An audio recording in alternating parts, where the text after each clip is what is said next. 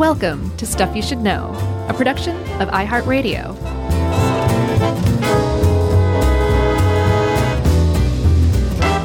Hey, and welcome to the podcast.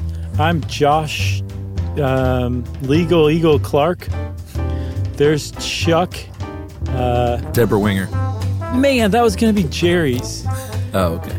All right, well, Jerry can be Robert Redford. So Chuck, Deborah Winger Bryant, and then Jerry, Robert Redford Rowland. And this is Stuff You Should Know. I never saw that movie. Really? Yeah, it's just one, I was kind of too young for a legal procedural, I think, and then I just never caught up to it. Not just a legal procedural, a romance one, too. Yeah, boring. I saw it a bunch of times when I was younger for some reason. I guess my mom must have been into it or something. I was just along for the ride. Right, exactly. Yeah. But it was good if I remember correctly. Great cast. It was a good cast. I mean, you can't go wrong with either one of those two, Wasn't there a third? Legal Eagles 3, Olympus Has Fallen, I think what it was. Wasn't there a third person in that? Wasn't it a romantic triangle, or am I just making that up? I don't know. I think you're thinking of The Last Days of Disco. I'm looking now. Daryl Hannah's on the cover, so. Oh, yeah. She might have been. Popped in for a tasteful nude, then she probably plays a big role. She convulses on the floor. You know who she's married to, right? No. Neil Young. I didn't know that. I could totally see that now that you say it, though. Yeah, they're the reason that Neil Young and David Crosby, that'd be funny. David Crosby don't speak to each other anymore. Why did David Crosby used to like Daryl Hannah? No, he's just a big jerk, and he said something about her in an interview that wasn't nice, right when they got together. And Jeez, Neil Young's his problem. Dead to me. He's a notorious jerk. I didn't even know that, but I could kind of see it. Yeah, he admits it. That's even worse. I think that's worse. People who are like, I'm just a jerk, deal with it. It's like, no, why don't you change your personality a little bit to conform a little better to the rest of our expectations, you SOB? Well, let me rephrase that. And this is all coming from the great, great documentary about him, recent one. He admits it and has deep regrets over how he treated people. Oh, well, that's good. So he's that's an old man contrition. now who regrets his behaviors. That makes it easier to kick somebody when they're down. If they're like, deal with it, you can't bring them down to your level and kick them. Yeah. But if they're like, I really regret everything, you'd be like, yeah, you should. Right. Really rub it in, Especially if he's an old man. Sure. Exactly. So obviously today, Chuck, we're talking about class action lawsuits. I think anybody who could read the Stuff You Should Know tea leaves could have discerned that, or they could have just looked at the title of the episode. Yeah. Something that it occurred to me while we were researching this, most, or I don't know about most, but many people listening to this show have maybe even unknowingly been a part of a class action lawsuit. Sure. I know I have. I have too. I've gotten those little emails that say, you got 75 cents coming to you from whatever. Right. You're every bit of your personal information was stolen in an Equifax breach. So Equifax is going to give you some identity theft protection. Right. Or a discount, that's always the rub. Yeah, a lot of people probably have been a part of a class action lawsuit, and you may not have paid attention to it. You may have gotten one of those things in the mail and just been like, what is this? Who cares? Or even if you read the fine print, you might have been like, this is literally not worth my time and responding for. But there's a lot of things that happened in by virtue of you not responding to whatever card or something you saw, or even like a ad on TV apparently qualifies as notifying somebody that, hey, you may be a member of this class action lawsuit.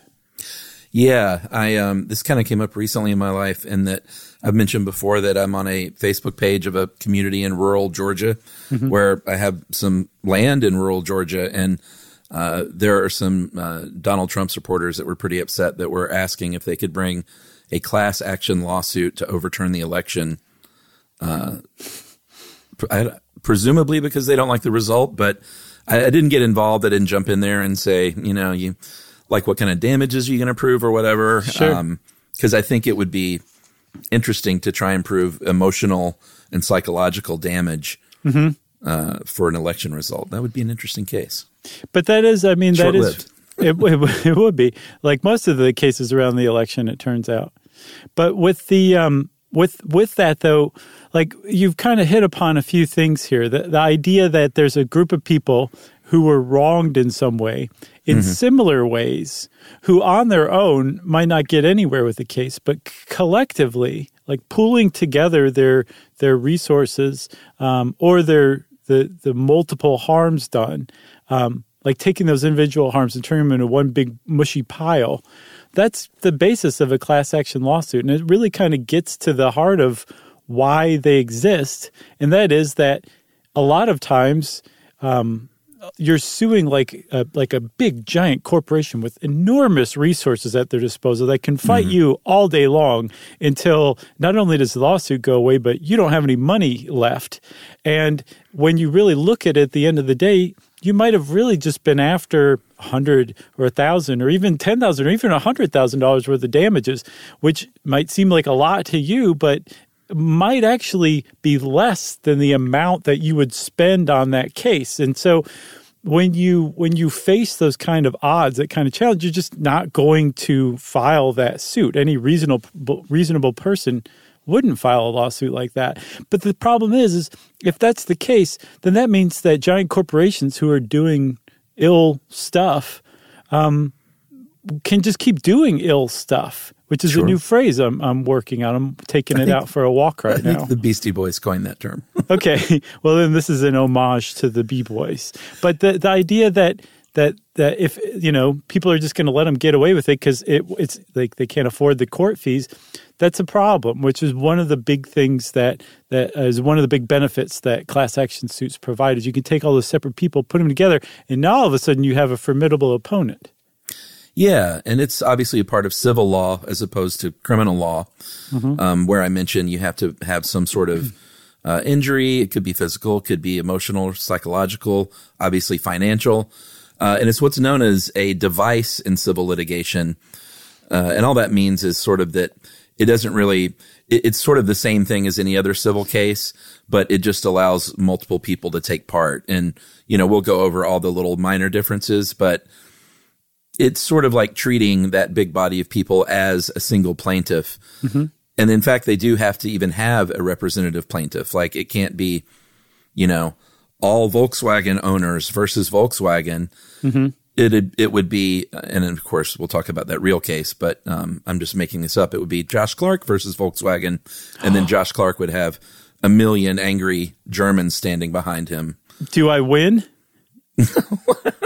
In this theoretical lawsuit? Tell me, what's the outcome? I shouldn't have picked Volkswagen because that was a real case that we'll talk about. But let's say it was, I don't know, a Yugo.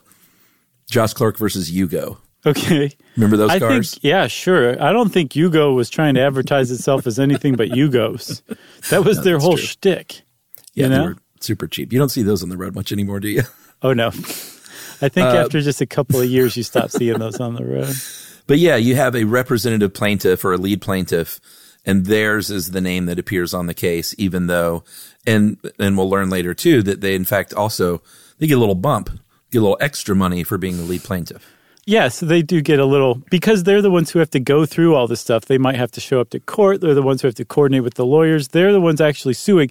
But the thing is if you show up and say, I am we'll take a recent example. I use Johnson. I'm a woman here in this situation. Okay. I have a vagina, and every day for 50 years I've been using Johnson & Johnson's baby powder on my vaginal region, and as a result, I have ovarian cancer. And the doctors have said, yeah, talcum powder is really bad for you. Johnson & Johnson's known this forever, but they just didn't tell anybody. So I want to sue Johnson & Johnson. And the legal offices that I walk into and say this to, first of all, the lawyer's going to jump up and click his heels and then say, I'm very sorry that this is happening to you.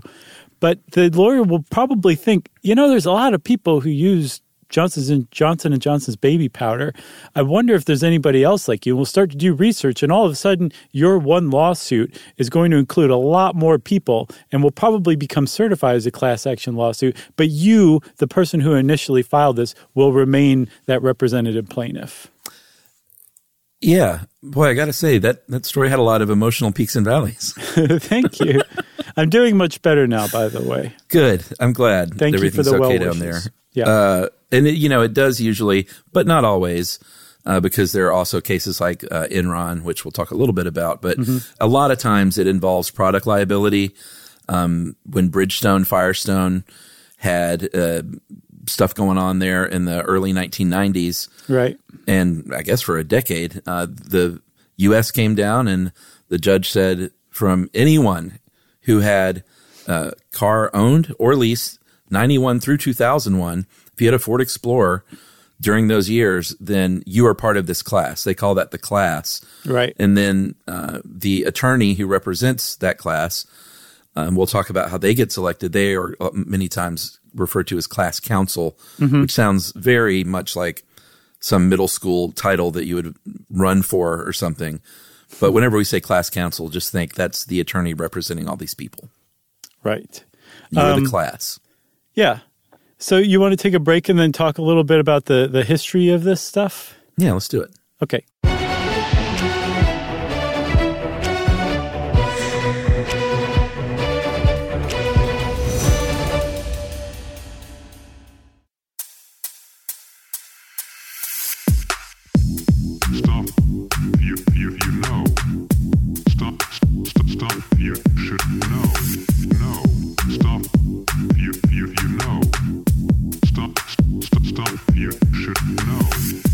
You should know.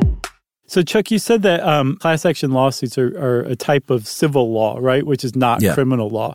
But even more specifically than that, because they're a part of civil law, they're actually based on common law, which is the legal body that's been formed over the centuries, starting in England. And even further back than that, it turns out the Vikings are really the first court that was ever set up in Europe. That they actually started a lot of the legal precedent that made its way over to England, that in turn made its way over to America. So helmet tip to the Vikings for all that. But the common law is like the sum of all the judicial decisions made over those centuries that set precedent that was built on and expanded on and refined. That's common law. And common law is the basis of hearing these kinds of cases, which are class action lawsuits. Yeah, and they didn't call them class action suits in 1125, but they had them, and it wasn't, thousands of people against a tire company. It was a few people, but in England, they allowed a handful of people to get together occasionally in the village. Yeah. And maybe, I'm not sure, I didn't really find why exactly they did this. Initially, my guess would just be efficiency of the court, maybe early on, which is sort of how it still is in a lot of ways, rather than trying thousands of cases or even hundreds of thousands of cases. Yeah. You can just get everyone together in one room. And that's what they did in England. They allowed a few people to file a single complaint against the court. And this kind of carried over the years, eventually into colonial America, along with some other stuff dealing with law. Like you said, a lot of it sort of, some didn't stick, some did. Yeah, no, and there's like a period apparently from about the middle of the 1500s, the 1400s to the middle of the 19th century, where this just kind of went away in England, but it persisted in colonial America and then carried on and then went back to England and found purchase in about the middle of the 19th century in England's equity courts, which is a specific kind of court. It's now part of regular civil court now, but for a little while it was its own thing, where if, say, like you hired a tinsmith to make a gravy boat for you in like 1758, you would take that guy to civil court if he gave you one that was like, only half of a gravy boat. You couldn't hold gravy in it. So what are you going to do with this thing? It's totally useless. So you take the tinsmith to court. Well, you would probably expect money for damages, the money that you gave him returned to you. Civil court would handle that. If you wanted to say, make the tinsmith finish the job to complete this gravy boat, then you would probably take him to equity court. Equity court was court that had to do with everything except monetary damages or criminal court. It was the creative kind of court where it really kind of called on a judge's fairness and imagination to solve whatever problem was brought before it. And these equity courts, like I said, were eventually fused into regular civil court, but they are where our understanding, like the modern understanding of class action lawsuits, were born. I gotta get some of that 18th century gravy. Man, I love gravy. I don't care what century it's from. It's a good band name, too. So the problem with equity courts, even early on, is that there was really no kind of codified procedure for everything, especially as these cases got bigger and bigger as far as people grouping up. There was no standard procedure.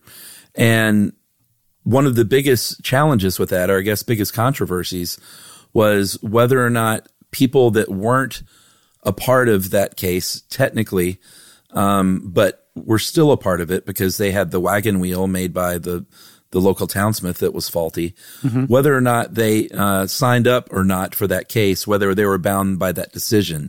Right. And it's a little counterintuitive to think about that. Like, who cares if Goody Smith isn't a part of this case? Maybe he doesn't care that his wagon wheel is faulty or not. But what this does, if you look at it on the other side, is Goody Smith can't, like, once they settle this thing, Goody Smith can't come along and then say, well, I want to sue you separately. Right. So then Goody Smith couldn't come around later, or I guess until they changed it. He could come around later and sue again, but they had to work all this out. They were like, that's not fair. You can't have this big civil case, have someone technically be a part of it, but not assigned to it, and then later on try and get their own separate damages. Right. So, but I mean, that's, I think, how it was for a good almost a century, a little over a century, where you could say, like, I didn't have anything to do with this thing. Goody, by the way, is short for good wife. So it's like Mrs. Smith. Well, I was just kidding around anyway. So, yeah, but like the ninth grade Crucible reader in me could not just let that pass. Remember that play? I do. I love it. So the thing is, like, for a good century, like, even if you were considered somebody who would be a member of that class, if you hadn't signed on to this lawsuit, you could come back around and say, I didn't have anything to do with that. Like, I want to sue you myself. And that did kind of make things unwieldy, because one of the purposes nowadays for filing a class action lawsuit, at least as far as like the defendant, like say the big corporation is concerned, is to just settle this once and for all. And so eventually they came up with something called Rule 48, which started to kind of include, it was like the birth of the rules for class action lawsuits. And Rule 48 morphed into Rule 23. Rule 23 eventually in 1966 said, you know what, we're just going to say this. If you qualify as a member of a class action class, even if you have nothing to do with this, if you don't sign on, you're considered bound to the decision, which means if like the people suing these people lose, you can't go back and sue them again and try yourself. You're bound by that decision. And in 1966, they said, well, how are we going to do this? And they said, well, we need to just notify people, give people the option to say, I don't want to have anything to do with the suit because I do want to sue these people on my own. And as long as you give them that option, the whole thing seems pretty fair. Yeah. 1937 was when the Supreme Court first adopted these rules of civil procedure and the beginnings of Rule 23. And this is when they sort of just dissolved a lot of the separation between the law courts and equity courts. But it was until 66 that they finally realized that was an issue. And they also, I mean, it's a pretty dense thing, Rule 23. There was a lot that went on. Yeah. And then that was amended again in 2005 with the Class Action Fairness Act, which, among other things, said that, if it's over $5 million, then this has got to go to federal court, right? Federal district court, because that's too much money. Mm-hmm. Another one of the things from the Fairness Act of 2005 is it laid out some other criteria aside from the $5 million.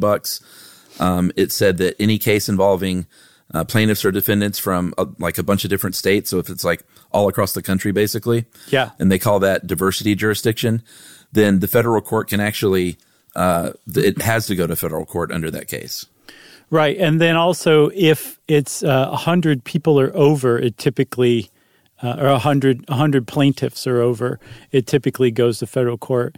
And I get the impression federal courts is basically like we're a little more equipped for the complexities and intricacies of a class action lawsuit. That's the impression I have. Do you?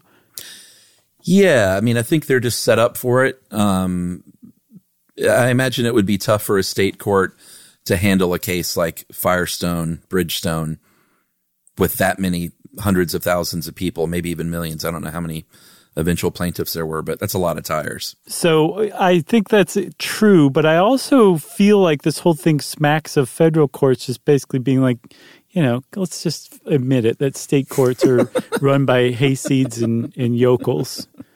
That's what it smells like to me. There's definitely that undercurrent. Federal court rules, state court drools. That's right.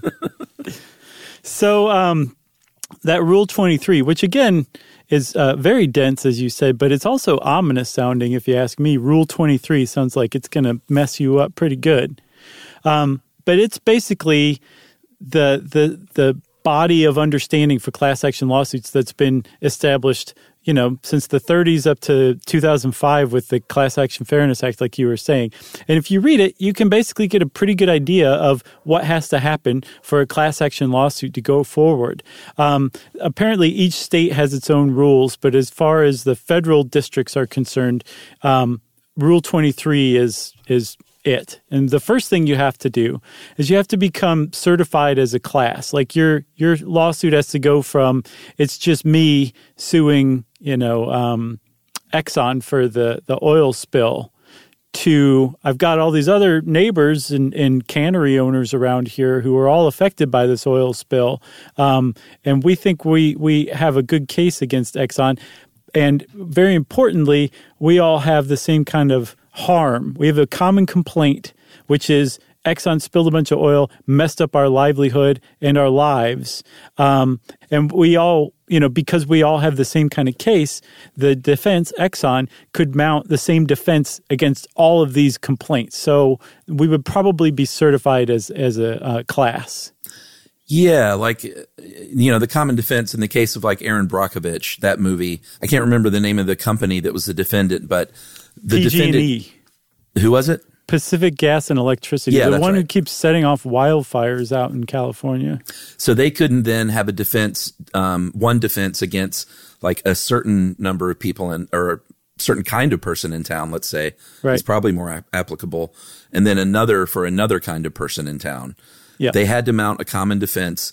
It's basically, I think, all about equity or making things equitable among kind of for both sides. Yeah, which for I sure. thought was pretty interesting. And only, you have to get certified, and only 20 to 40% of lawsuits that are filed as class action even get certification to begin with. Yeah. And the reason that was lower than I thought, but I guess it also makes sense. What I could not find is this, Chuck.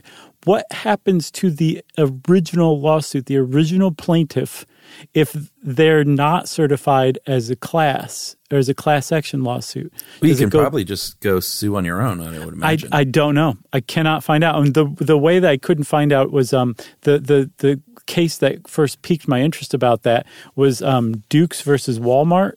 I think it was Dukes et al. Versus Walmart, which turned out to be the biggest class action class ever created. It consisted of 1.5 million women. Wow. Who had been employed. It's bigger than the U.S. military, by the way. But they were every woman who was employed by Walmart between, I think, anytime after 1998. And the whole lawsuit was that Walmart was basically promoting men more quickly and giving men more resources to advance into management positions than women. And the idea was that if you were a woman, you were harmed by this equally. So it made sense that this would get certified as a class action suit, because any woman who worked for Walmart would have been harmed by not having the opportunity to advance. But then Walmart argued and said, well, there's no national or company-wide policy that says you can't advance women, you can advance men more quickly, that all of these advancement decisions are made up of thousands and thousands of local decisions. So since there were so many different decisions that affected all these different women, this class doesn't make sense. And they actually won. It went all the way to the Supreme Court, and the Supreme Court said, Walmart's right. This doesn't make sense as a class action suit, because all of the harms could have been for different reasons carried out by different people. But the reason that does make sense to have that certification clause is because any defendant has a right to defend themselves against any accusation in court. And so if everybody's accusing them of the same harm, then it makes sense of certifying them together as a class. If there's different harms that aren't quite the same, then the defendant should be able to defend against that accusation, that accusation, and you shouldn't lump all those people together into a whole class. Right. So the judge is in charge of defining the class, and like we said, it's got to be specific to the problem at hand. It can't be all Bridgestone tire owners. Unless it's all Bridgestone tires. Sure. But it turned out it was just this one tire on this one car. And so you have to really define that. Like, if you had this car during these years, then you are part of this class. Right. And from that point, it has the notification that we talked about has to take place, whether it's, you've seen TV commercials probably that have this kind of thing. Yeah. You see advertisements in the newspaper. You probably get a mailer. It depends on how broad it is. They're not going to do a TV commercial if they don't need to, because that costs money, obviously, and that's an expense. But they're going to notify everyone in pretty quick order, because what they want is for everybody to know they're a part of this class that's a part of that class, and whether or not you want to opt in or out. And if you opt out and you are within the scope of that class, you can do so if you want to. If it's I'm not sure why anyone for these like kind of small things that seem to happen a lot would opt out. Right. I think they probably just count on people ignoring that kind of thing. Well, and getting their check for $5 in the mail. Sure. For literally not doing anything. Yeah. You can't opt out if you're, I don't know, if you're a person who's just like, I don't want my name on any list and I don't want to be a part of any, if you're kind of a paranoid type as far as the government and court cases go, you may want to opt out just to not be a part of something so small. Who knows? Well, I think the reason that they include it is because if you are let's say you were somebody who whose house was washed away by the oil spill of the Exxon Valdez.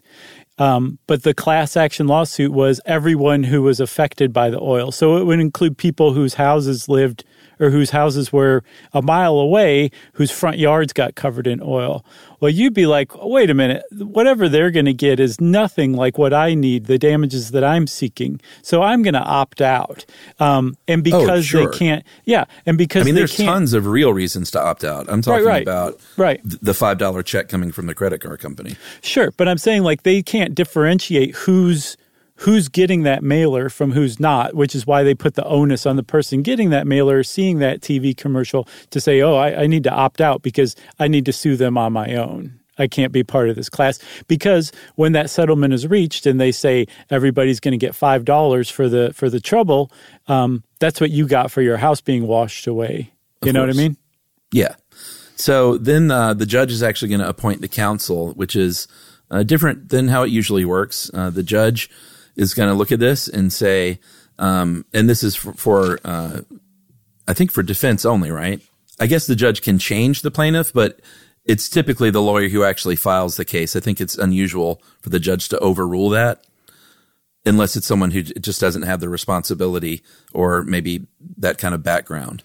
Sure. Yeah. I mean, I think like if somebody walked in with the Johnson & Johnson complaint and the lawyer was just like a local ambulance chaser, they probably would get replaced with like a larger national firm that had the resources or the understanding, that had like contacts in like the professional witness field as far as like medicine and cancer is concerned. Like that guy just wouldn't have the resources. So he might be changed. But yeah, I'm guessing it's probably rare. But the point is that the judge has the ability to decide who is the lawyer for the plaintiffs in the class action. Yeah, I think it's probably more rare because lawyers understand this, and they probably wouldn't file if they knew that they would be replaced, unless it's just to get it going and they know they're going to be replaced. Like in, what was the Breaking Bad spin-off? Oh, Better Call Saul. When I think in like season 2 or something, when they figure out that the nursing home is taking advantage of the seniors, overcharging them, like the first thing that Saul did was go to the larger firm and say, like, we need to partner up because he knew he couldn't handle it himself. That's what I'm guessing happens. Yeah, and then I didn't see Better Call Saul, but that sounds right to me. Oh, you didn't? It's pretty good. It's not Breaking Bad, but it doesn't seek to be Breaking Bad. You know what I mean? Yeah, I've heard a lot of people like it better, but I could see that. It's a different show. At some point. And then eventually the judge, and again, if you haven't noticed, and it's sort of like in the early days, the judge has a lot more say in class action cases than a lot of other kinds of cases. Really making a lot of decisions that they don't get to decide in other kinds of cases. In this case, one of the final things they get to decide is the distribution of damages. Yeah. And they use other people for insight. They develop a plan with people on their team, but they develop this plan to distribute whatever monetary damages. If it's, $3 billion, they're going to figure out how to approve that settlement and how to distribute that settlement, including, and this is a very key thing, as we'll see later, including how much those attorneys are going to get paid. Right. So you want to take a break and then come back and talk about some of the advantages and disadvantages of class action suits? Yeah, let's do it.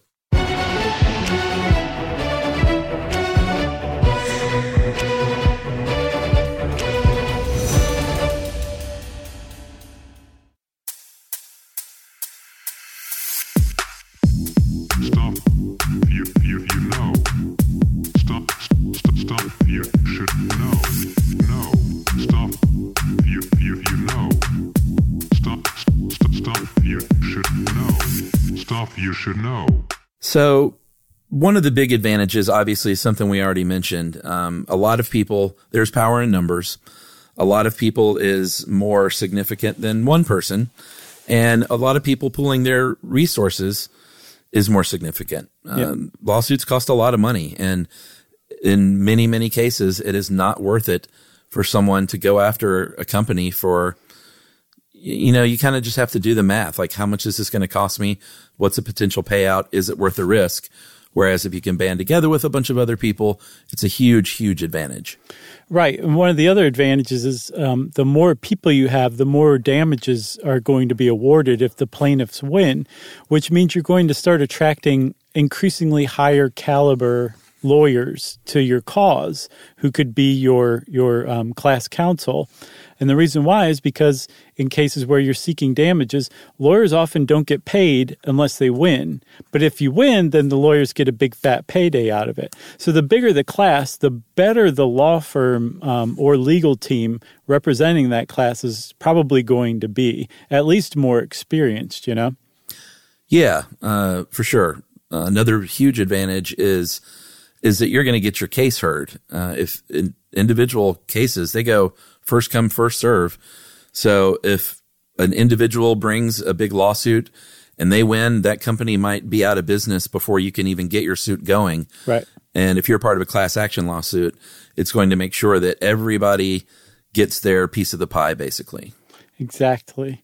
So there's a lot of reasons to do this. Another one, too, is it makes sense for corporations. They have an incentive to try to settle fairly with a class action suit because it'll make this big, years-long, sometimes decade-long problems go away finally once and for all. Yeah, and, there's a lot of press that comes along with a class action suit.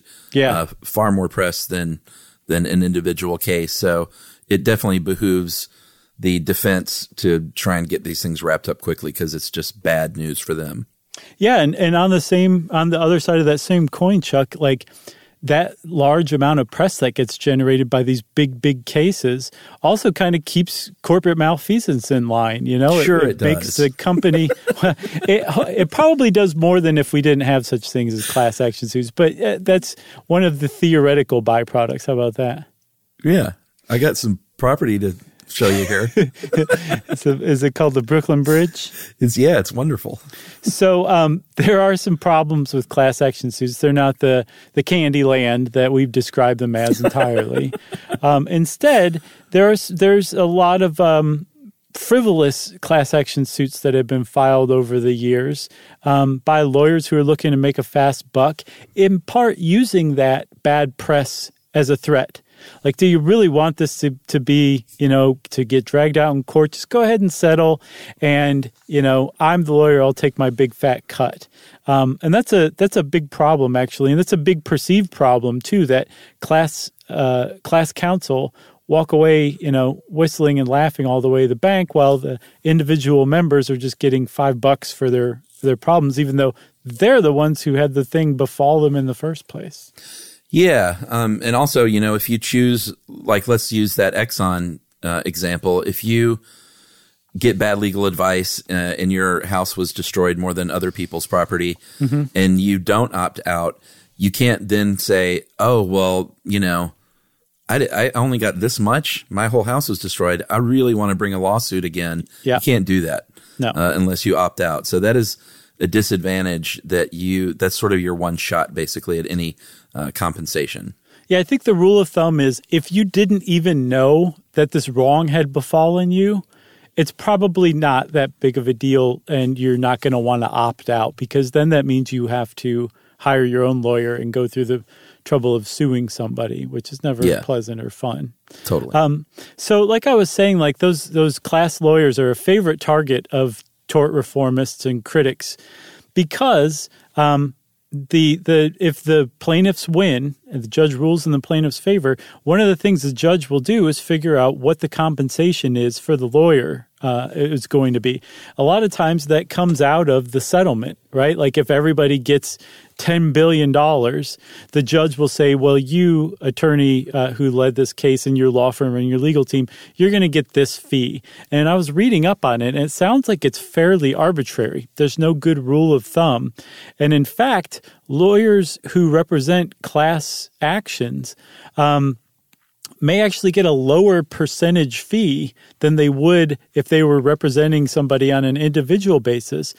But the thing is, these payouts can be so huge that even if it's a really small percentage, it's going to be just this incredibly large amount in real numbers. And so a lot of people are like, that guy didn't earn that. They didn't deserve that, especially when they find out that, 1 million people got a coupon for half of a free tire from Firestone for having deadly tires on their car for 10 years. Yeah, those are, and they tried to rectify that in part of the CAFA, the Class Action Fairness Act of 2005, with these coupon settlements.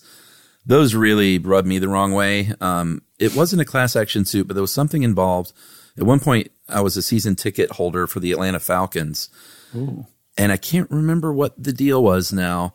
It wasn't a class action suit, but there was something to where they wronged the season ticket holders in some financial way. Terrible playing? Yeah, we should have run a class action suit Right. for the past 35 years. Those North Georgia people would join it. Yeah, exactly. But they did that coupon thing, and they were like, well, because of whatever it was, this upcoming season, season ticket holders will get 25% off anything from the Falcons merch store. Oh, no. And that just really rubbed me. It's like, because you're spending more, like the people that fall for that right. are just giving them even more money. That's a big criticism, is that it establishes or keeps established an ongoing commercial relationship between the person who wronged you and you, the person suing them. And that is a big criticism. Some people say a good reply to that is just have cash settlements, or you could have a whole product settlement, like rather than you having a coupon for some percentage off, so you still have to give them money. They say, we'll give you the jersey of your choice free and clear, and you never have to see us again. Or maybe even like from the NFL.com store. It doesn't even have to be like a Falcons jersey. That's a solution to that too. But one of the big problems was lawyers who were representing these coupon cases, they were taking a percentage of the entire value of the coupons. Of all the coupons. Right. And so what CAFA in 2005 or 6 sought to change was saying, like, you really shouldn't do that because a lot of people don't actually redeem that. So you shouldn't get a percentage of the people's coupons who are never going to redeem that coupon. You should get a portion of the coupons that are going to be redeemed. And that is just as hard. Figuring out how many coupons are going to be redeemed is as hard as it sounds, from what I understand. Yeah, and this there's one case in 2013 that you sent over that was pretty interesting. There was a teenager, his name was That Guy, who measured his Subway sandwich, his foot long. Wait, he was Australian, so say it in Australian. He was that guy. Nice. And he measured his foot long, and it was only 11 inches long, and he took it to attorney Jackie Chiles. And then Jackie Chiles didn't take the case, and so the kid went away. And then another kid measured his sandwich, and his name was, well, actually, and he actually got this thing taken to court because he didn't have a 12-inch sub on from his Subway sandwich. It baked up a little bit short. Yes. And that was an actual case. Of course, I'm kidding around about those names, but although I wish I wasn't. The attorneys there were going to get over $500,000 in fees for what ended up being no payout whatsoever, just Subway saying, we'll make these things bake up to 12 inches now. Well, Subway even said we can't guarantee that. We cannot. They're like, bread doesn't bake in exactly the same way. It's just, that's not how it works. And the court even tended to agree with that. But the point was no one was going to get anything. Not even a free 6-inch sub. Nothing. A free inch. Yeah. Not even a free inch. You were just going to get, Subway will stay in business. But these lawyers were going to get $500,000. And the judge is like, you know what, forget this. We're just going to dismiss this entire case. That's right. Jackie Chiles was very disappointed. There was also a similar one when the Center for Science and the Public Interest hired some lawyers to sue Coca-Cola, who owned Vitamin Water at the time. And Vitamin Water used to have this hilarious ad campaign where it promised all these ridiculous health benefits that any reasonable person knew were not true. And they weren't suing for that. They were actually suing because Vitamin Water didn't disclose how much sugar it had in it. Even though it was ridiculous health claims, it was still kind of purporting to be healthy. And the Center for the Science and the Public Interest was like, this is not healthy at all. And so they sued. Coca-Cola didn't do anything but stopped, I think, advertising the way that they were. But those lawyers still got $2.73 million in fees, even though no one else got anything. 32 grams of sugar in Vitamin Water. Yeah, I believe it. Crazy? Tastes delicious. I didn't know it had sugar in it. I'm offended. Yeah, that's why they got sued. And there have been some very famous civil class action suits over the years. The largest ever, obviously, were the tobacco settlements. Yeah. And that was by tenfold next to the second highest one. Tobacco settlements, and I don't think it's over yet even, $206 billion so far from that 1998 decision. 46 states, the attorney generals from 46 states were involved, and they obviously couldn't pay that out all at once. But what they were ordered to do was pay out for medical costs for smoking-related illness over the course of 25 years. Yeah. The next highest was the BP spill for $20 billion. Wow. Volkswagen comes in at number 3 with $14.7 billion.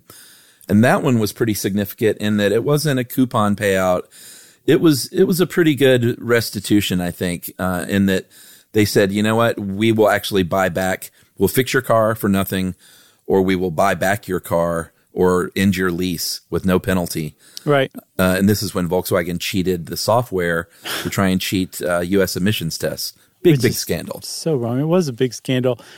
There's plenty that are still like unfolding as we speak, like the Johnson & Johnson talcum powder one.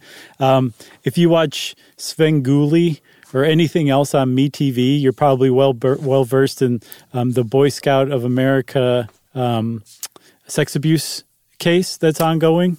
Yeah. Apparently, a friend of mine's brother was one of the first plaintiffs in that case. Oh, I think I remember you talking about that. Yeah. Now there's like 70,000 members of that class and growing.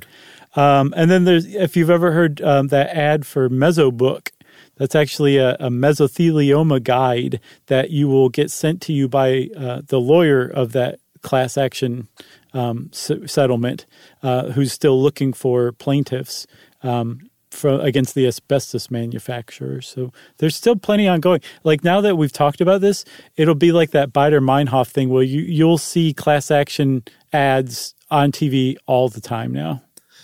Yeah. I mean, Enron was a big one. Remember Fen-Phen, the diet drug? Oh, yeah. That was a big one. That was a $3.8 billion payout. The silicone breast implants, that was a big payout.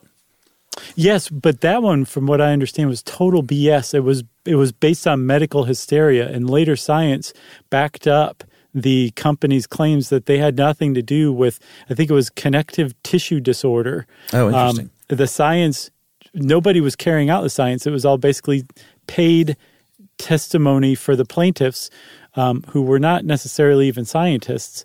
And on the other side, nobody had any science, and then science came later on, but it was after the settlement had been reached for billions of dollars. Did they that demand was the a bit money of a scam, it turns out. Did they get it back? I don't think so. Probably not. That's not how it works. I don't think so. A reverse class action suit. Right. It's Walmart one company suing millions of people. You got anything else? I got nothing else. All right. Well, if you want to know more about class action lawsuits, just watch MeTV. And since I said that, it's time for listener mail. Hey, guys, this is another coincidence email. And this one, we get a lot of these, like, hey, I was listening to the show when there was a tornado near me or whatever on tornadoes. But I thought this one was special. Hey, guys, I was listening to the Fort Knox episode in the listener letter about wetlands. And happening to be at a wetland, I might share I've had two very random coincidental things. A few years back, I was driving into a small town in southwest Colorado where I live, and one of you mentioned a penny farthing. If you don't know what a penny farthing is, dear listener, it is the bicycle with that giant front wheel and the tiny little back wheel from were those 19th century, I guess? Yeah, early 20th, one of the two. I glanced over to the bike lane, and sure enough, there was a guy riding a penny farthing. That is the most amazing thing I've heard in a long time. I've never seen one in real life, even. I don't think I have. I think I've seen like an antique in the store or something like that, but I've never seen somebody riding. Although this would not be nearly as amazing if the person turns out to be riding from Brooklyn. Because I'm sure that's a pretty common sight. From Brooklyn to Colorado. That'd be something else. Yeah, I guess so. But what are the chances this guy's listening to that? That's amazing. It is astounding. And why were we even talking about penny farthings in the first place, It's a good word. Sure. It was the first time I had seen one of those in that town I've lived in for 25 years. Next was this summer, after dropping off some clients to put on your episode about ice climbing, just as I was driving out of town to a Mecca destination for ice climbers around the world. That's a little less impressive. I like that penny farthing. Yeah, I do too. And that is from Sean in Telluride, Colorado. Very nice, Sean. Thank you for the first anecdote. The second one, thanks for nothing. If you want to get in touch with us like Sean did and tell us your best anecdote, we want to hear it. You can get in touch with us via email at stuffpodcast@iheartradio.com. Stuff You Should Know is a production of iHeartRadio. For more podcasts from iHeartRadio, visit the iHeartRadio app, Apple Podcasts, or wherever you listen to your favorite shows.